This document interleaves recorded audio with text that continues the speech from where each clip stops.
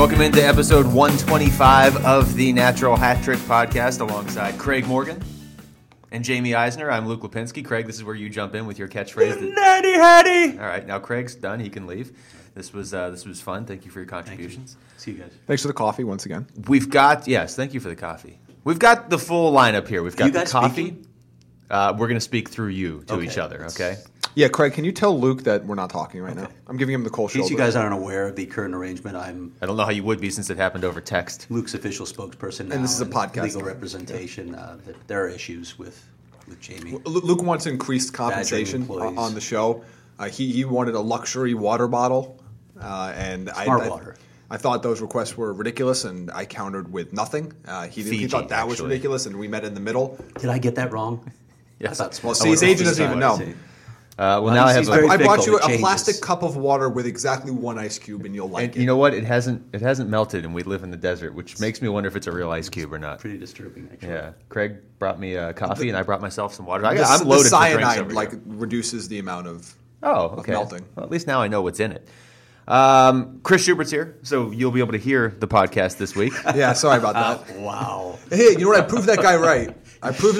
Fired. Instantly proved him I right. instantly proved him. Actually, somebody mentioned on Twitter that they thought I did that on purpose just to troll that guy. Let's go with that. Sure, I did that. That's what you should go with. To be fair, I am petty enough to do that. It wasn't the intention this time. That was like an accidental pettiness. But yes, I can vouch that Jaime is definitely petty enough to do that. Chris, welcome back. We missed you more than we realized when we recorded the show last week. And I'm sure you missed us too when, like 35 minutes into the show, we're talking about the Islanders' fourth line and you fall asleep. You'll realize how much you missed us.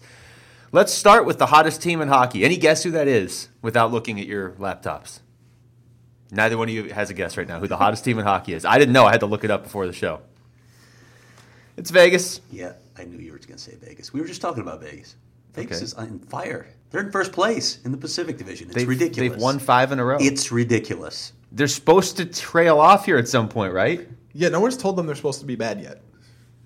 I think, actually, no, never mind. Everybody's told them they're supposed to be bad, and they're just not. I don't get this. This is completely unexpected. I thought they would be clearly one of the 2 worst teams in the league, and they are very much not, no matter what happens the rest of the way. Conversely, the 2 teams on the longest losing streaks right now are Philadelphia and Ottawa, with Detroit a close third. So Matt Duchene trade is working out really well. Yeah, he has 1 goal in 8 games. Do we want to open with Ottawa? We could. Okay. We could open right there with Matt Duchene, who has 1 goal in 8 games. What a great segue. And then when I asked you to repeat yourself, that made it even better segue. Yeah. They have to win the Cup this year, right? That's the narrative from Canada. The trade Calder? for Matt Duchene. Yeah, you have to win the Calder Cup this year. They're not winning any cup this year. They're not making the playoffs. They haven't They're scored not good. more than 2 goals in the last 6 games. Is that true? That is correct. Well, that's not going to work. Things are going well. They even when they were playing the Coyotes, what was that, 2 weeks ago now? They didn't seem as fundamentally sound defensively. Like, remember last year in the playoffs how everybody didn't want them to make it to the Cup because people wanted other people to watch the Cup? Yeah. We wanted to be entertained watching hockey. You didn't want to see 1-0 games all the way through for 7 games. They're not even really playing that good of collective defense this year. No, there's nothing all that notable about what Ottawa is doing. And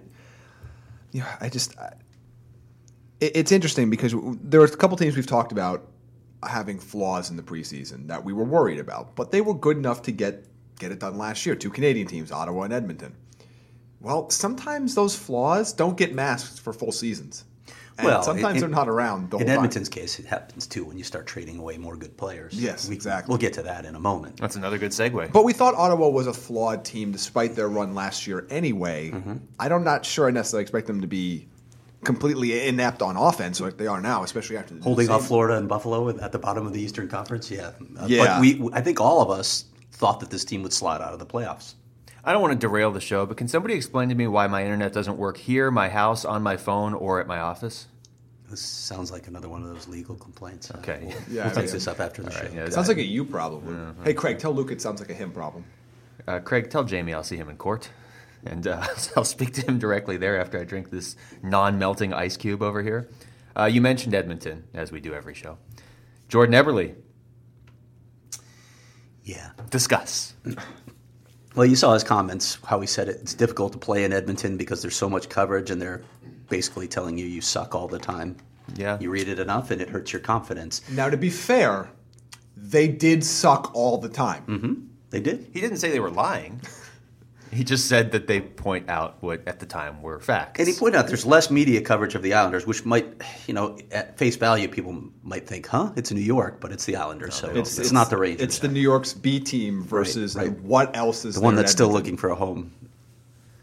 But there are a couple sides to this. First of all, probably not a good idea to come out and say, the media criticized me, so it hurt my confidence and I didn't play well. That's not what your coaches want to hear. That's not what a lot of people want to hear inside the locker room, right? Yeah.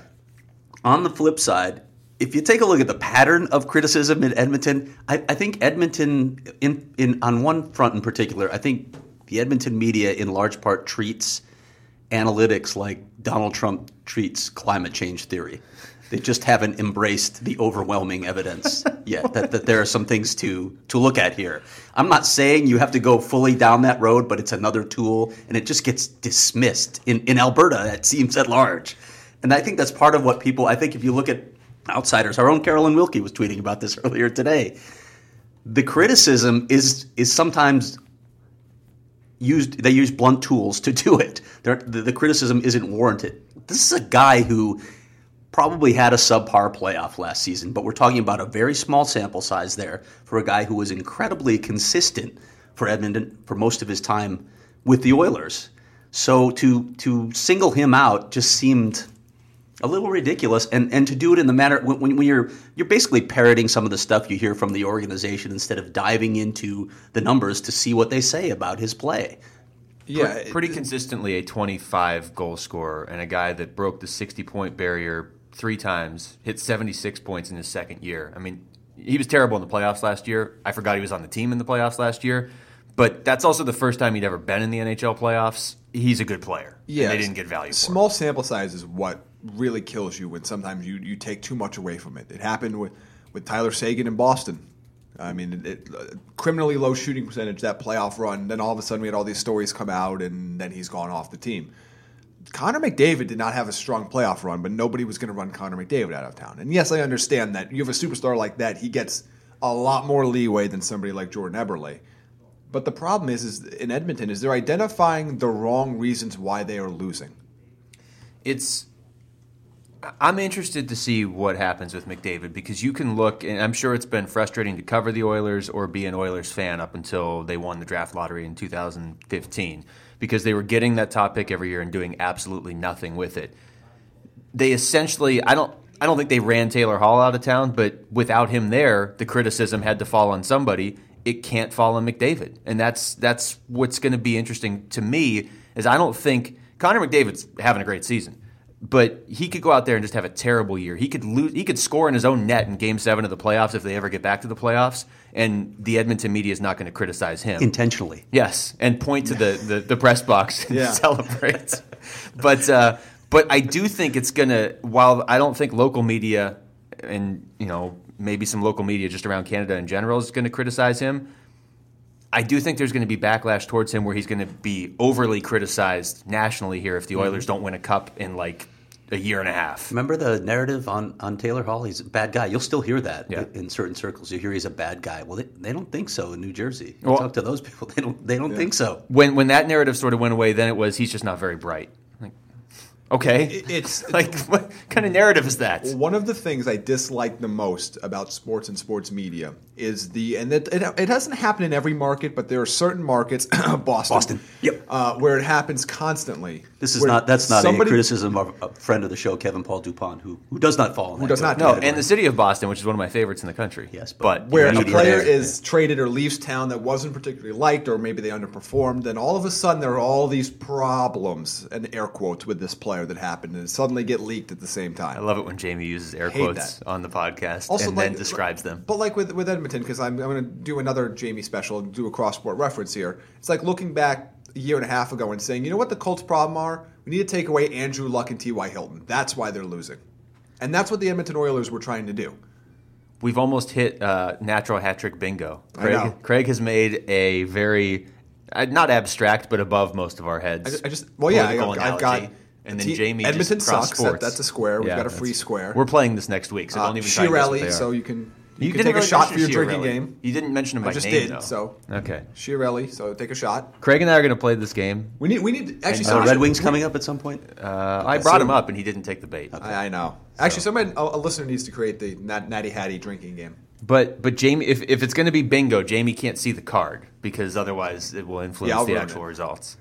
I can be bought. That's what I'm saying. It wouldn't take much. Again, fair. The change that Craig poured out of that mug last time he drank water out of it, I think that would be enough. Which, by the way, I'm shocked you're still with us after that. And it's been like 6 months, so congratulations. I cleaned most of the rust out of it. That's awful. The only thing that disappoints me about Eberle making these comments now is he doesn't play in Edmonton until March 8th. This really feels like a March 7th comment to make, doesn't it? Let's really build 9 things goals, up. 17 17 points in 23 games, on pace for 61 points, which is he did that a couple other seasons at Edmonton. Yeah. He's a consistent player. Since we're just segueing perfectly from topic to topic, even though we haven't hit the one I said we were going to start with off the air, what about Matthew Barzal? What about the Islanders not being embarrassingly bad? They're good. Well, John Tavares, as I've long said, and I don't think you guys disagree with me, is maybe the most underrated superstar in the NHL, but they've actually put a couple pieces around him, and they did it the right way. You get a good player in the draft, and then you look to Peter Chiarelli and you fleece him for a player. That is the recipe for success in the NHL. And they're doing it. That felt like a setup for you. I know it did. I was like, "What? Yep, that was the method." Josh Bailey's been really good too, by the way. I mean, Barzal's been phenomenal, and I think his success is a little bit more sustainable. But Bailey's been very good. It's nice when you have two centers and also other pieces. Edmonton, but to have two centers, and look, I've liked their blue line for a while. I know they don't get quite as much attention as some of the other blue lines, but some of those pieces are pretty good. Nick Leddy I think is a pretty good player, and the Blackhawks sure would love to have him back among 7 or 8 other players that they shed for Stan Bowman reasons. You're saying he would help that quick sidebar. Who's back next year? A year from now with the Blackhawks. These individuals are still with the team. Stan Bowman, Joel Quenneville, both.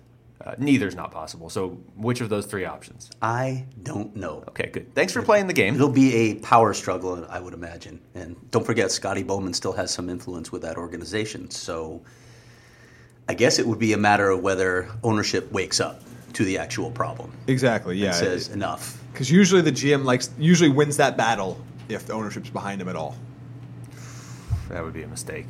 I agree. As an outsider looking in, that would be a major mistake if Joel Quenneville's not coaching the team next year. But yeah, Nick Leddy, and didn't they basically within like a couple hours got Boychuk? Yeah. That was a heck of a summer for them, and I thought that was a game changer for them, and it didn't prove to be. But now you add some pieces up front. This is a more complete team, and of course we've always known they had the best fourth line in hockey.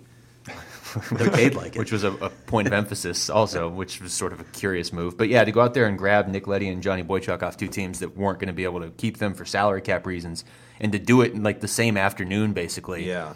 It's not bad when you can just build a top defensive pairing off of other teams. It's not recycling other teams' trash because those 2 teams wanted to keep their guys. They just couldn't afford them. But they took advantage of the situation, which is what all good GMs should do.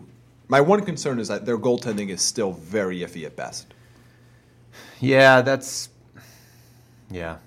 they really haven't done a whole lot to address Thomas Greiss. He's been okay. That's perfect. See, people have no idea what you're talking about. But that is how he started every quote. Thomas Greiss, when he was with the Coyotes, had to be the happiest person I've ever met. Like everything was just happy and with a German accent. That sums up Thomas Greiss. And he was good for the Coyotes when he stepped in, but now he's... Yeah, they had that run where every backup they plucked had a great season. Yeah. Devin Dubnyk. Yeah, how many goalies around the NHL now had their career start as a Coyotes backup in like that 3-year stretch? Greiss, Dubnyk, I guess you named all of them, but whatever. It was a fun game. Sean Burke. Yeah. Yeah. Ilya Bryzgalov. The goalie whisperer. Al Montoya. Hey, he's still Matthew Barzal leading the rookie scoring race now, by the way, in terms of points, not in terms of goals. But 23 points as we record this. Brock Besser has 22. Clayton Keller has 20. Clayton Keller's in a bit of a slump. Yeah. Still. If you're just going by goals, Keller and Besser both have 11. Alex Debrincat has 10. And now, another segue. Oh, look at you. This is remarkable. 10 goals. Yeah, and he's tiny. No. Debrincat No. Let me be clear. Go ahead. Him being successful is not remarkable. Me making that segue is remarkable. Debrincat was supposed to be good. But there's so many people that said he's too small to play the game at this level, and you've heard that about players. You do have to be exceptionally skilled, quick. You have to have other game-changing skills in order to play at that size. So far, he does. I mean, he's making an argument to move up to that top line, to be honest. But 10 goals so far. He wasn't even with him at the start of the season. Hat trick last night, too. Yeah, had an amazing game last night, but was playing well before then. This is not, he's had 1 or 2 good games in a row, and all of a sudden we're talking about him. He's been a solid piece for them all basically since they called him up. Somehow the Blackhawks are back in a playoff spot. In spite Shocking. of that blue they're line. going to make the playoffs. How did this happen? There are just not that many good teams. So hopefully they add a defenseman at some point. We are seeing literally the same pattern with 2 teams. Pittsburgh loses their goalie. Nick Leddy, Dustin Byfuglien. You should bring them all back. You should get one do-over.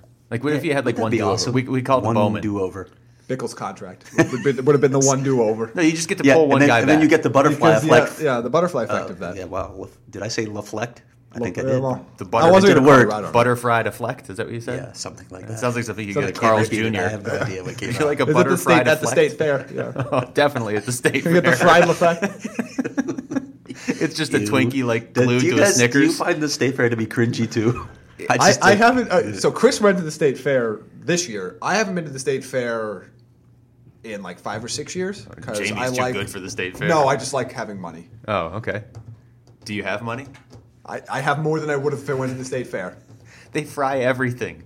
I've never seen people so capable and the of lines frying everything. People, I'm convinced that fried anything will sell. Yeah, it does. It probably would. Chris, didn't you have some special food item there? You can just yell it. Mac and cheese. Was it fried mac and cheese? Fried mac and cheese. That sounds better than sounds good. fried Coke, which they also sell. I don't even know how that's possible, how you could fry a liquid and eat it. Both times I came back from the state fair, I felt like I needed a shower immediately. So I don't go to the state fair anymore. All right, so I would say next week we record the Coyotes podcast. Had a fair, the Coyotes fair, where you just stand in line forever. Yeah, that was more fun than the state fair. I don't know. There's a lot of hay at the state fair. And there's not really any explanation why there's so much hay. It's just a lot of hay. That was it. It's cheap. It's just I'm pretty good at that need water gun squirt game thing. Yeah. I won a giant Nemo at one point. We're starting to Finding Nemo? Yeah. Clownfish? Yeah. peel back some layers of Jaime Eisner. Wow. I had it for a while, and I have no discernible reason for it. Did you see Finding Nemo? I saw Finding Nemo a lot. I have not seen Finding Dory. Can you explain then why you are constantly hugging the Finding Nemo doll while you're driving? I don't want to talk about it. Okay, that's fair. I was just asking. That's my personal time and my personal space, and it's none of your business, Luke. All right. I guess I really can't argue with that.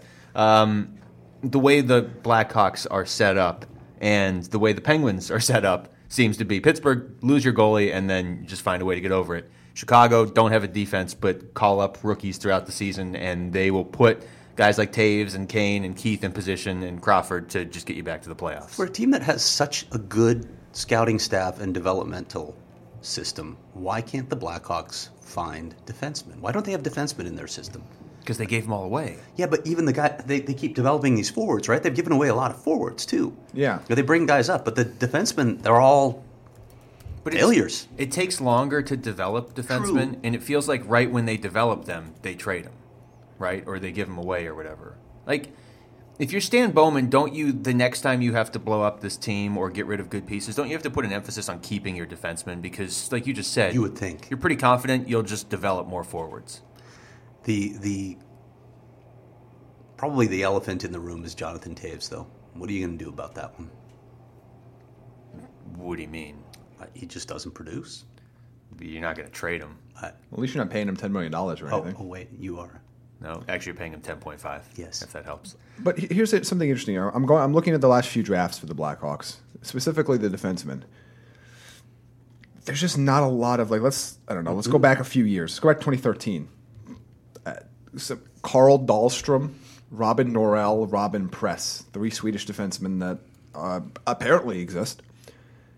Klaus Dahlbeck, Adam Clendenning. Yeah. Steven Johns. I mean, even these. I mean, Dylan Olsen. These are all. Steven Johns isn't terrible. It's just not a black. These are all third pairing, top AHL pairing. Right, and that's what I'm saying. Braden Birch. Their scouting system does a good job of evaluating forwards, but not so much on defense. I have a theory. They've only spent 2 first-round picks on defensemen. And in 2009, it was Dylan Olsen, who's in the AHL right now. Right. And remember this name? Cam Barker. In 2004. Ooh, I do remember that name. Didn't he play for St. Louis, or am I imagining that? No, he just played for the Blackhawks against St. Louis. Maybe that's what I'm thinking. Yeah. So since they drafted Traded him Seabrook, to Minnesota? Did they trade him to Minnesota? I don't remember. Now we're just asking each other questions So about in Cam back- Barker. Probably not good. in back-to-back drafts, okay, in 02 and 03, the Blackhawks got Duncan Keith, James Wisniewski, Brent Seabrook, and Dustin Byfuglien, although he was playing forward for them. And then since then, And many people still believe he's a forward, but I'd take him on defense Nothing. right now. whole lot of nothing. Here's my theory, okay? You have, as we've detailed on this show, Cam Barker did go to Minnesota. See, my memory There you hasn't go. failed completely.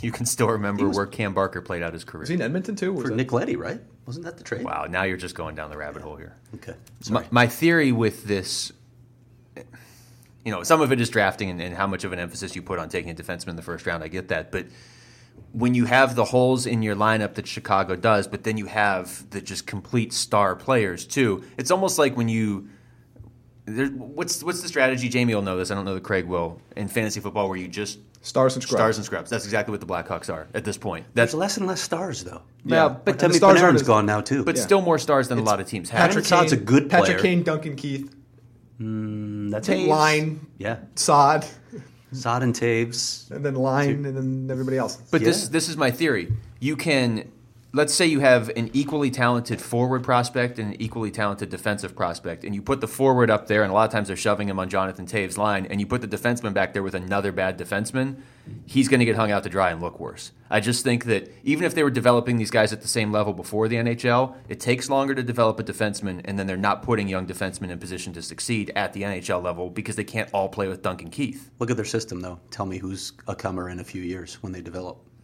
You won't find one. Even in Edmonton, No. we talked about how bad they were. We talked about Oscar Klefbom. We talked about Darnell Nurse. We talked about saying those guys will eventually get there. Yeah. Some people said David Musil. That's not happening. But there were at least pieces that we thought could get there eventually. And Edmonton's defensive core was garbage for a long time.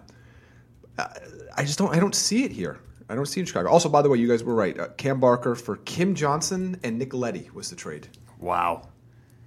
Craig's Cam Barker knowledge is borderline unflappable I'm on at this fire. point. Yeah. Let's switch over to Pittsburgh now. No, let's talk more about Cam Barker because I feel comfortable. on this February of topic. 2010. We're obviously going to keep coming back to that. That's going to be sort of the foundation of the show today.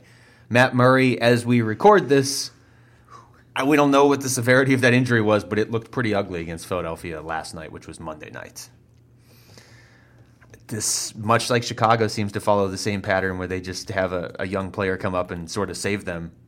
Pittsburgh's got to follow the same pattern of having somebody step in for an injured Matt Murray. Tristan Jarry is supposed to be, for the last couple of years, we've been hearing about how good he was going to be at the NHL level. Similar to how we heard how good Matt Murray was going to be at the NHL level for a couple of years before he came up. But I don't think Pittsburgh wants to have to use Jarry right now, and they may not have to. Well, it looks like they're going to have to because a minute ago I'm reading Yeah. a tweet saying that Matt Murray's injury is it's only believed to be in the 2 to 4 week range, which sounds to me like probably a sprain of some kind. Yeah. MCL sprains are often in that time frame, but they recalled Casey DeSmith from the AHL. This is a made-up person. It's a made-up person, like Casey DeSmith. like Vegas's goalies. Casey, the made-up He doesn't person. really exist, right? Can we not spring bad Matt Murray news on me live on the podcast? Okay. Also- you want to take a moment, and Seth Rohrabaugh has now tweeted this as well, so he's been placed on injured reserve. So I thought you were going to say Seth Rohrabaugh is the emergency goalie at this point. I'll ask. He's a friend of the show as well. Can they get Marc-Andre Fleury back? Is this possible? Yeah. Why they need Timing it? Why they already have enough injured goalies? Is that really necessary in my time of need over here? Yeah, I said I'm going to get much sympathy from the Golden Knights about goaltender injuries. I don't think they're going to have much sympathy For for the Coyotes. Yeah. Well, yeah. All right, let's get to the Coyotes, but let's do it this way. First of all, to tweet into the show, at the Natty Hattie on Twitter. Okay, we have a question, so I'm going to ask that in just a second. And also, This is my brilliant idea. So if this works, I came up with this. If not, then just forget it. Napkin Jamie had this idea. But after each podcast, we'll see how long I stick to this.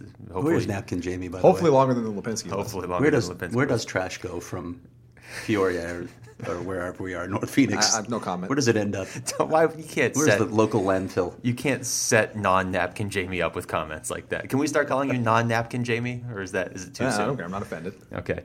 Do you get offended? It takes a lot. All right.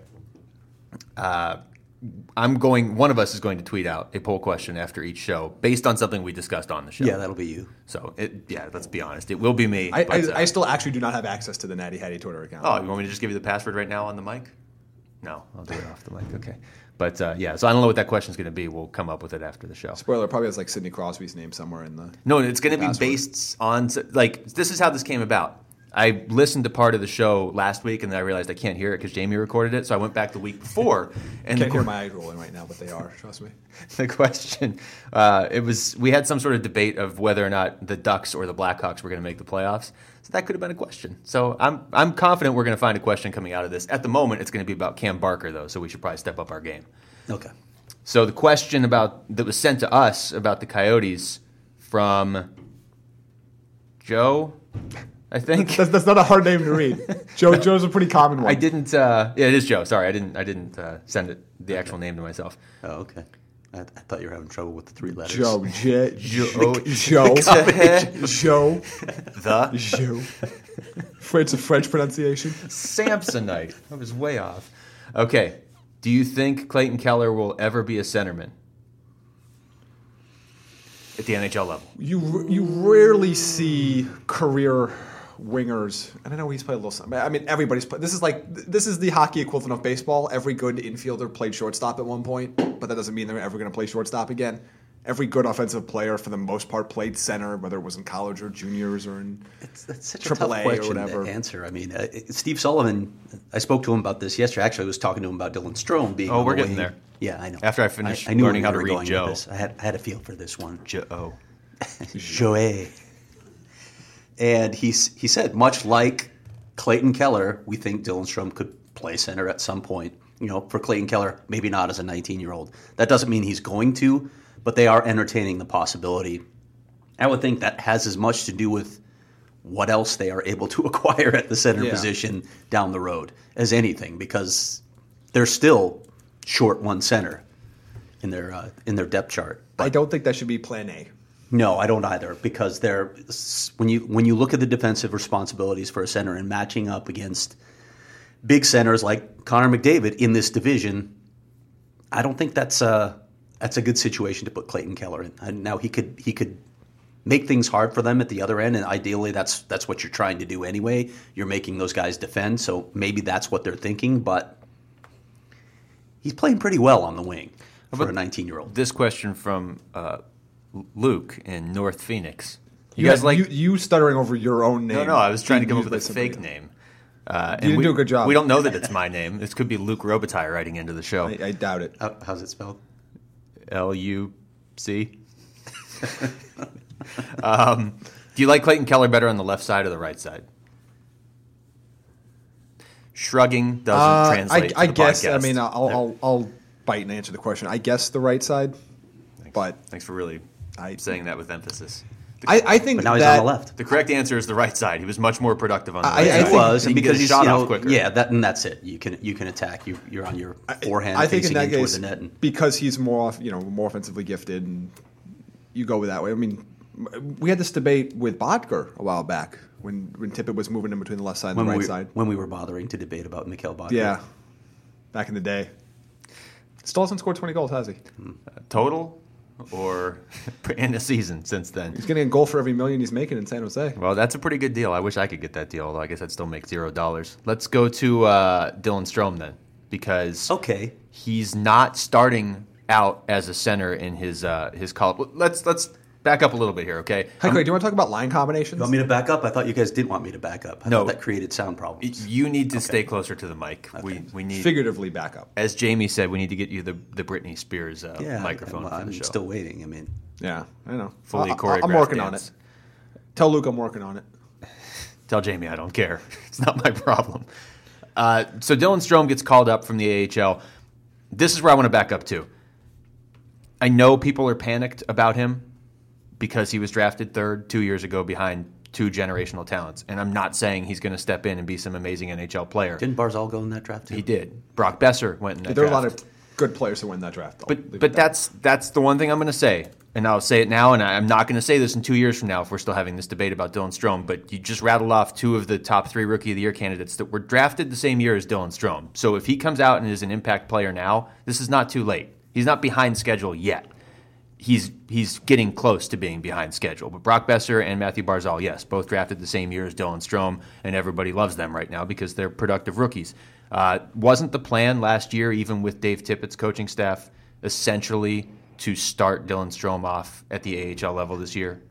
Yeah, they would have liked for him to play in the AHL last year. Yeah, they couldn't. You couldn't. They didn't think that the OHL was going to benefit him all that much. I mean, confidence, tearing up the league, fine, but yeah, he already knew he was that guy at the OHL level. But I mean, that we can talk about the CHL NHL agreement till we're blue in the face. I hate it. That's a summer conversation. But it hurt his development, no question about it. They would have liked to have seen him doing this in the AHL last year, and he might have started the season with the Coyotes. But so it is what it is. Isn't the plan on some level, whether this was intentional or not? They want him to go down the path that Brendan Perlini went down, who's a year older. Last year, started in the AHL, was productive, 19 points, 17 games, gets to the NHL. Perlini's been just fine ever since.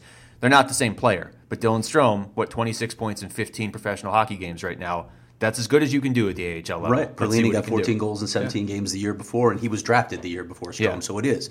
Sullivan talked about that as well. It's a very similar timeline. They're even called up really close to the same time. So that is the hope. Yeah, he has done everything you'd want him to do at the AHL level. Pretty much nothing left he can do. So that's interesting, because if he doesn't do what you want to do at the NHL level, what do you do at that point? And it's weird because he has been now dominant at small sample size, but dominant at the AHL level, dominant in junior. By the way, weren't him and Debrincat and Connor McDavid all on the same team in Erie that didn't win the Memorial Cup? Yeah. How does that happen? Stuff.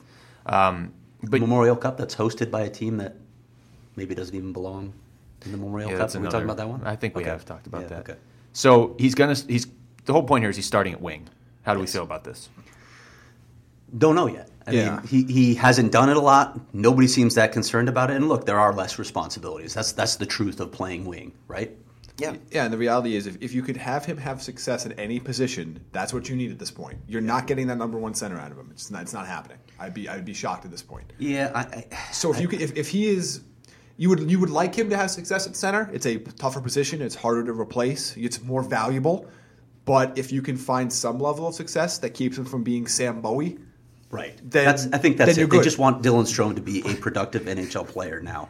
They don't care where, and I don't think even the Coyotes think he's going to be a number one center at this point. That is a cross-sport reference that's also 30 years Sam old. Bowie, I love that reference, though, because Michael Jordan came out in that draft. They didn't Michael Jordan and Akeem Olajuwon. Dylan Strome ahead of Connor McDavid.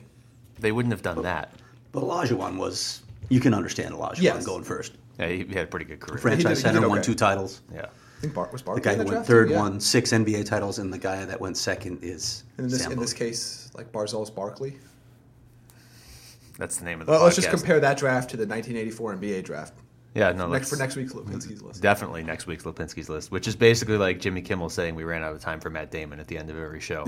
So if they can get any level of success out of Dylan Strome, even if that is a 50-point player on the wing someday, that is more valuable than trying to force him to be a center and him not being able to do it. And I like the baby step approach too. Again, they didn't have a choice but to send him back to the OHL. They wanted to send him to the AHL, but you see some value in that, right? That he got to compete for a Memorial Cup, captain, tore it up again, so built his confidence. World Juniors. Yeah, all that stuff certainly helps a player's psyche. Then you send him down to the AHL. He knows he can play pro hockey at a high level because he did it at the AHL.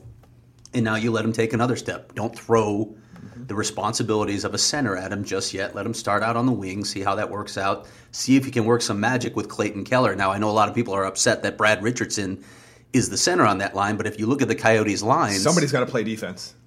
Somebody's got to get back. That's exactly it. You've got a guy who's responsible defensively. Look at how their lines are structured. Everybody says, well, he's got to play with skill. Well, there's other skill in the lineup too. Yeah. You really, these first three lines, when you look at them, they're balanced. And that's the whole idea. You've got a playmaker, you've got a scorer, you've got a guy who's going to be responsible defensively. Also, if they all start at the same point, Richardson's getting to the other blue line before Strome is, so I'm not that worried about it. Yeah, Richardson is a fast skater. Richardson's That's fast. I think people have kind of forgotten. Yes, he's not going to be. Richardson's not a 50-point player at center, but he can accentuate positives, especially on a fast line. And not that line is necessarily a fast line, but he's not going to slow them down. Strome is still the slowest player on that line. What I would say about Strome, and I mean, at this point, there's no point in even really speculating. Like, we're going to see what he can do at the NHL level. But you have to remember, he had 240 points over the span of 124 games in 2 seasons with Erie. That's why there's a reason he was the third pick in the draft. Now, you can say maybe the Coyotes. He was the clear third pick, too. He was. I mean, I don't want to be revisionist. He was clearly the third choice. There was also clearly a big gap between the top two and him. And there were also clearly concerns about his skating. Yes. So those were all factors. So the concerns that are still here today were there on draft day. But odds are they weren't taking somebody else 3, and almost anybody else in the league, I would guess, would have also taken him number 3. So he was sort of, at that point, ahead of schedule. Now he's spent at least the last year taking baby steps, which again weren't his fault, or he had no choice. It wasn't the Coyotes' fault. They had to send him to junior, like Craig just said. But he's made the most of every step along the way. I'm interested to see what he can do at the NHL level now because, again, he's not behind schedule yet. I know there's this perception that it's a failure if he doesn't step in and be a number 1 center. But what you have to remember is Rick Tocchet didn't draft Dylan Strome. John Chaika didn't really draft Dylan Strome. He wasn't the GM yet. So if they just get a productive NHL player out of him at this point, that's good enough, right? Or maybe not good enough, but that's what they're shooting for. Well, the reality now is you've already drafted him. And you drafted him because he was a center. I get that. I mean, you need a center. But you're not. Your job is to then get the best out of all the players you've drafted. And yes, we can go back and say there was a mistake. They should have drafted these 5 guys. They can't go back and do that. The pick's already been made. So now how do you maximize his value that helps the team the most? And don't you think it matters, though, that it wasn't this regime that drafted him, too? Sure. You're not tied to, we took him third, he has to be a number 1 center. It matters for, one, how open they are to, A, keeping him on the roster and where they put him on the roster. There's less of the, he was my guy, I got to prove that I was right, which, again, happens in sports all the time. Absolutely. And that's why I was to go back to what we were talking about before. He's done everything that he's not going back to juniors anymore, but he's done everything he can do at the AHL level as well. Now they know he can tear it up. Yeah, I mean that line with Nick Merkley and Lawson Krause they were dominant. It was incredible to watch. But Steve Sullivan said it himself. He said, at what point does it become a negative him being down there? He can't accomplish anything more. So the only thing you can do at this point is bring him up to the NHL club. Now, if he struggles and he can't produce for you, since he's not your guy, that's the point where you say, okay, it might be time to move on. That's a change of scenery time. But we're not there yet, I guess is my thing. We're just starting this experiment now. A lot of people are acting like we're already there, like he's just done and... He's not going to be the player that a lot of people thought he was going to be. He's not going to be the player that the 2 people that were drafted above him will be. It's not happening. He's never going to be Jack Eichel or Connor McDavid. I still think he could. It wouldn't shock me if he's a decent center in this league in 2 years. We're not at that point where that's done yet. It's just you just have to reset expectations. Yeah, and I think that's probably the best way to go about it. This is the 3rd overall pick. You have this thing. You know what? Sometimes it doesn't matter. The Coyotes took a guy last year 2 years ago, 16th overall, and he turns out to be the best defenseman they've drafted since Ekman Larson. Yeah, I mean, so sometimes that happens. So you can't get caught up in draft position later. Sort of the luxury the Coyotes have. Well, just saying that sentence almost doesn't even. When have the Coyotes ever had a luxury handed to them? But they have enough other prospects right now where they don't need Dylan Strome to be some elite prospect to get some. Ideally, yes, you need a center. Yeah, they still need a number 1 center on this team, and that's why Brad Richardson's playing where he is right now, right?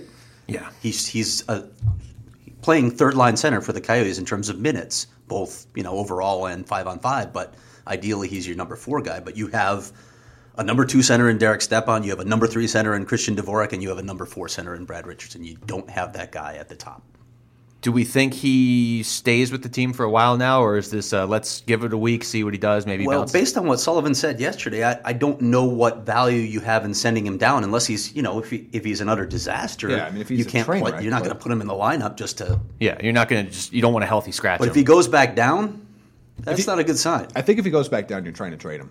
Yeah. Because if he's a disaster to the point where you're saying, well, he's either going to play fourth line or be healthy scratched, which is going to kill his trade value, then I guess you send him back and hope somebody else says, hey, well, we can fix this guy. But it's possible. I mean, his first couple games at the NHL level, he might – they're not his first games. I know he played a few last year. But his first games, Edmonton and Calgary on this road trip, he might not be productive in his first two games. You don't necessarily need to see instant production. You just want to see flashes of success. Yeah, he's got to adjust, of course. You got to give him a little bit of time. Brand new line mates, and this is a different level of hockey. But if we're he sitting is playing here he is playing with Clayton Keller, which could help. But if we're sitting here at the Christmas break and we watch this game and go, there's nothing there, then it's a problem.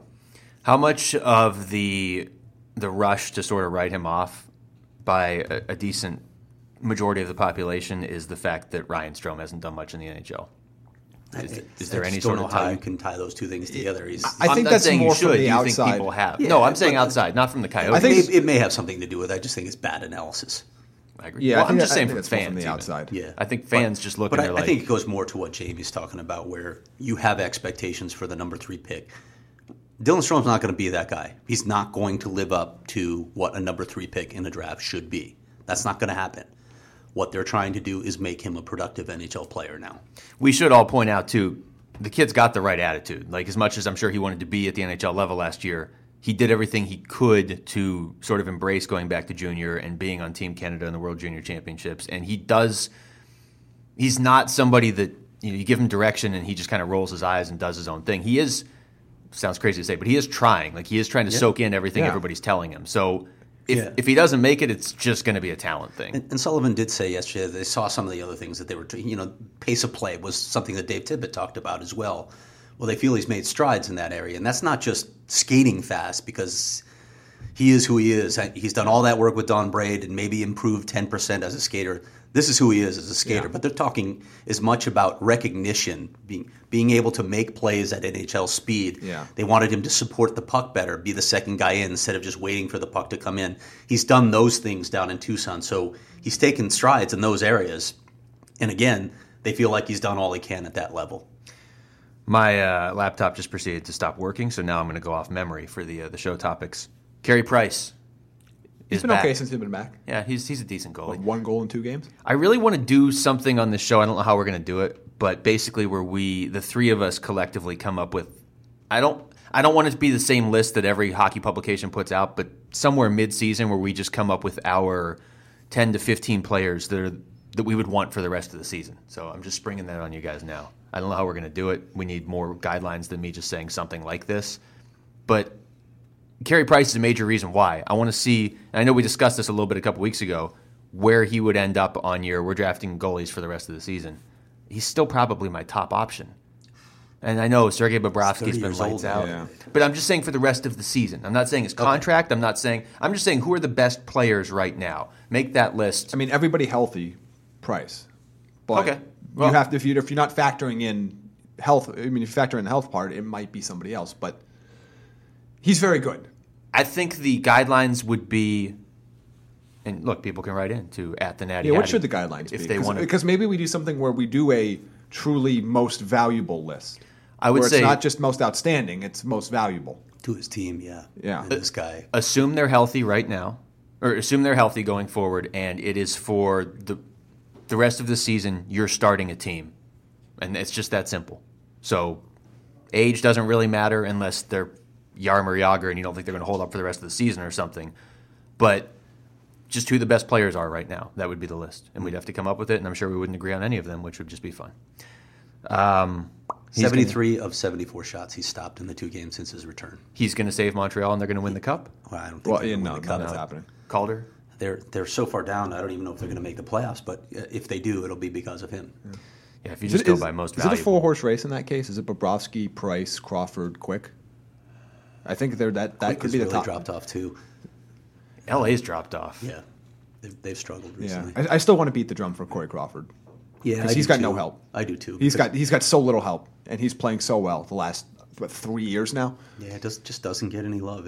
which is odd. in Chicago, in such a that- huge market. That's very odd to me. right. It's bizarre. Well, I feel like people look at Chicago and they just think Patrick Kane.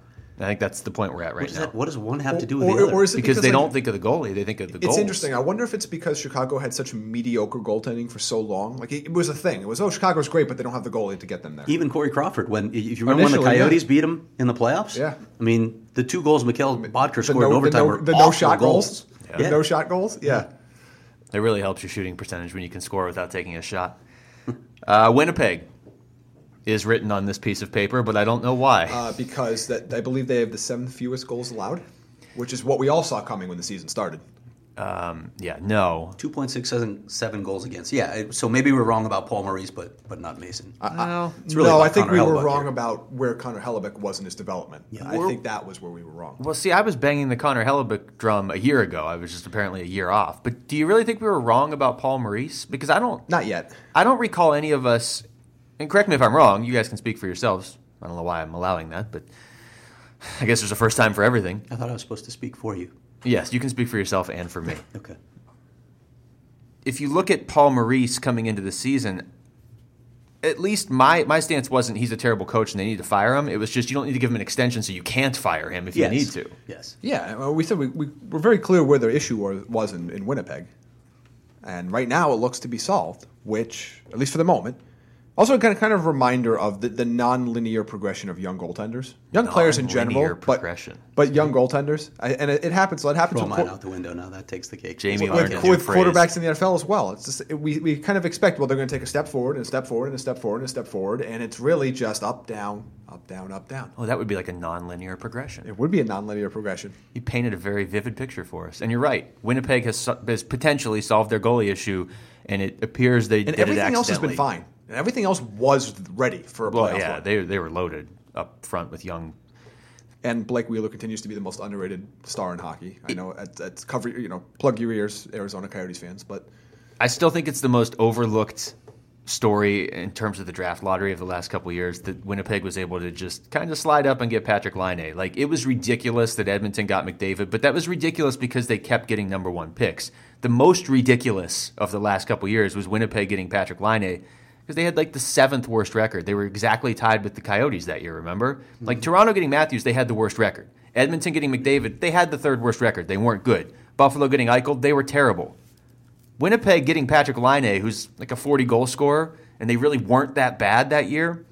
I think you can look at last year's lottery, too, and say that's just ridiculous. Yeah, Philadelphia. None of those guys are Patrick Laine, though. But Philadelphia was 40 points ahead of Colorado. 40! And they drafted ahead of him. That was absurd. And look what they're doing with him. He's hurt, and they've lost 8 in a row. So there you go. Roberto Luongo. I like We've run out of 200th win. Is that what it was last? We've run out of the transitions because I don't have anything other than I scribbled down the name Luongo. Yeah. He became the second goalie in NHL history to win 200 games with 2 different teams, but of course we all know him for his Twitter handle. Is he a Hall of Famer we yet? love him for that. In your mind? Is he? He was on that borderline when we'd had this discussion. Yeah. He was so good in Vancouver. He's never really been on any great teams. Like Vancouver was really good for 2 years, maybe 3 years. They were really good for 2 years, and he was a major reason why. But he's spent a lot of his career on pretty mediocre Florida teams. Well, I mean, he spent a majority. It's still in Vancouver, but it's interesting because he's going to get. I do wonder how much cups and goaltending will get talked about, although there's a guy in Montreal that is going to have that discussion had with him when his career's over as well. Is he ever going to win a cup, Carey Price? Not with the Canadians, he's not. So I'd be surprised. Does that team look like it's primed for a cup run anytime soon? No, and they don't seem like they know what they're doing now either. It's remarkable how consistent Roberto Luongo's numbers are between those 2 teams you just talked about. Of course, he had the year with the Islanders as well, or less than a year. I forgot about that. Yeah. So did he. But 919 career save percentage. It's the consistency is the biggest deal. It's what we always talked about with Lundqvist. Was the most amazing thing wasn't that he was amazing. It was that he was so good every single year for so long at a position, especially in the last 5 to 7 years. It had a lot of ups and downs and stars, and then they're not as good the next year. And it's remarkable what he's been able to do. I think he's in that conversation. He's only had 1 season where his save percentage was below .913 with Florida or Vancouver. How crazy is it that That's pretty good. Spent 9.5 years with the Panthers? when you go back to and he spent the 5 years at the start of his career. Vancouver Panthers, yeah. I mean, that's a lot of years for the Florida Panthers. He has to be like, if you put together the Panthers all-time team, he's obviously the goalie, but he might just be the all-time Panther. Who else would it be? I can't. I remember almost nothing about the. Were they a Cup final team that lost? They were your team 2 years ago. Remember? I don't know what happened. That team has too many good young players. Well, yeah, maybe if they had the coach that's in Vegas. Yeah, that team is 5 times as talented as the Vegas team on raw talent. Yeah, but they are not even as close to as good of a team. I think it's all that military training they do before practice every day. You think that's it? To do with it? Yeah. Last thing I have, the Anaheim Ducks. This poor team. Yeah. At what point? And they're still hovering right around a playoff spot, and it's still early. But again, we've passed Thanksgiving, it's like 78, 79% of the teams that are in the playoffs at Thanksgiving make the playoffs over the last, 10, 15 years? It's been a while now. They're hovering right around it. The only reason they're hovering and not just in is because they have just been decimated by injuries. Now they've lost Rickard Rakell too. This reminds me of what Columbus 3 years ago, where they just every time they turned around, they had a major injury. I don't know what you do. There's no way you can prepare your team for this many injuries to this many key players. There's nothing you can do. And the reason I bring it up now is the road trip they're on goes through L.A., Chicago, St. Louis. They've already lost those 3 games. Then Columbus, Nashville, and Vegas. So that's your 6-game road trip against all playoff contenders, and you basically don't have anybody left on your team. What do they have now? Corey Perry and Silverberg. Really, right? Yeah. I mean, they've got good goaltending. I don't think they're going to drop out of the playoff race, but there does come a certain point where you've just lost so many players that you fall too far behind, and then you're just trying to make up ground in the last month of the season. And with this team, too, and again, I like their blue line, and they've got a couple players that you just mentioned, Silverberg and Rakell, who are younger forwards who are talented, but Rakell's hurt. It's about Ryan Getzlaf and Corey Perry, too, and they just get a year older. How long does their window stay open? And their window's open this year, right? We agree, right? I mean, I think we... One of you had them winning the Cup. I didn't have them winning the Cup, but I had them going to the Cup final. We're in the Cup. I had them in the Cup final with Tampa. What did you have? Same. Okay, and I had Tampa, and I think I had Chicago. I had Tampa and Chicago. Yeah, we all had Tampa. Yeah. We said... you had Chicago. And we were all right about Tampa, by the way. We can just pencil them in at this point. They haven't won the Cup yet, but yes, they look very good. Hit a tiny skid here. So... That's if you're looking for a good team that might miss the playoffs in the Western Conference, it's probably not going to happen. But if you're looking for a team like that, Anaheim, this is the way to take them out. Just have all of their players hurt so they can't actually win games. And that's sort of where they're headed right now. This is a big road trip, and they've started 0 for 3. All right, that's going to do it for us. Anybody else have anything? Jamie's literally walking out of the studio. Walking out on you. Okay. Well, if Jamie's not here, I don't want to keep doing the show. Do you? I'm good. Okay. Yeah, I really didn't know how to respond to that. With him still in the room, you couldn't say what you really felt? Well, we'll get to that I'll later. leave now. We'll wait till Jamie walks out. I've got papers for you to sign. We'll say our real thoughts here. And the door is closed. Okay. All right. Now we're going to do the real podcast. You ready, Craig? Let's start back over with Dylan Strome. Okay. All right. For Jaime Eisner, for Craig Morgan, I'm Luke Lapinski. Thanks for listening to the Natural Hat Trick Podcast.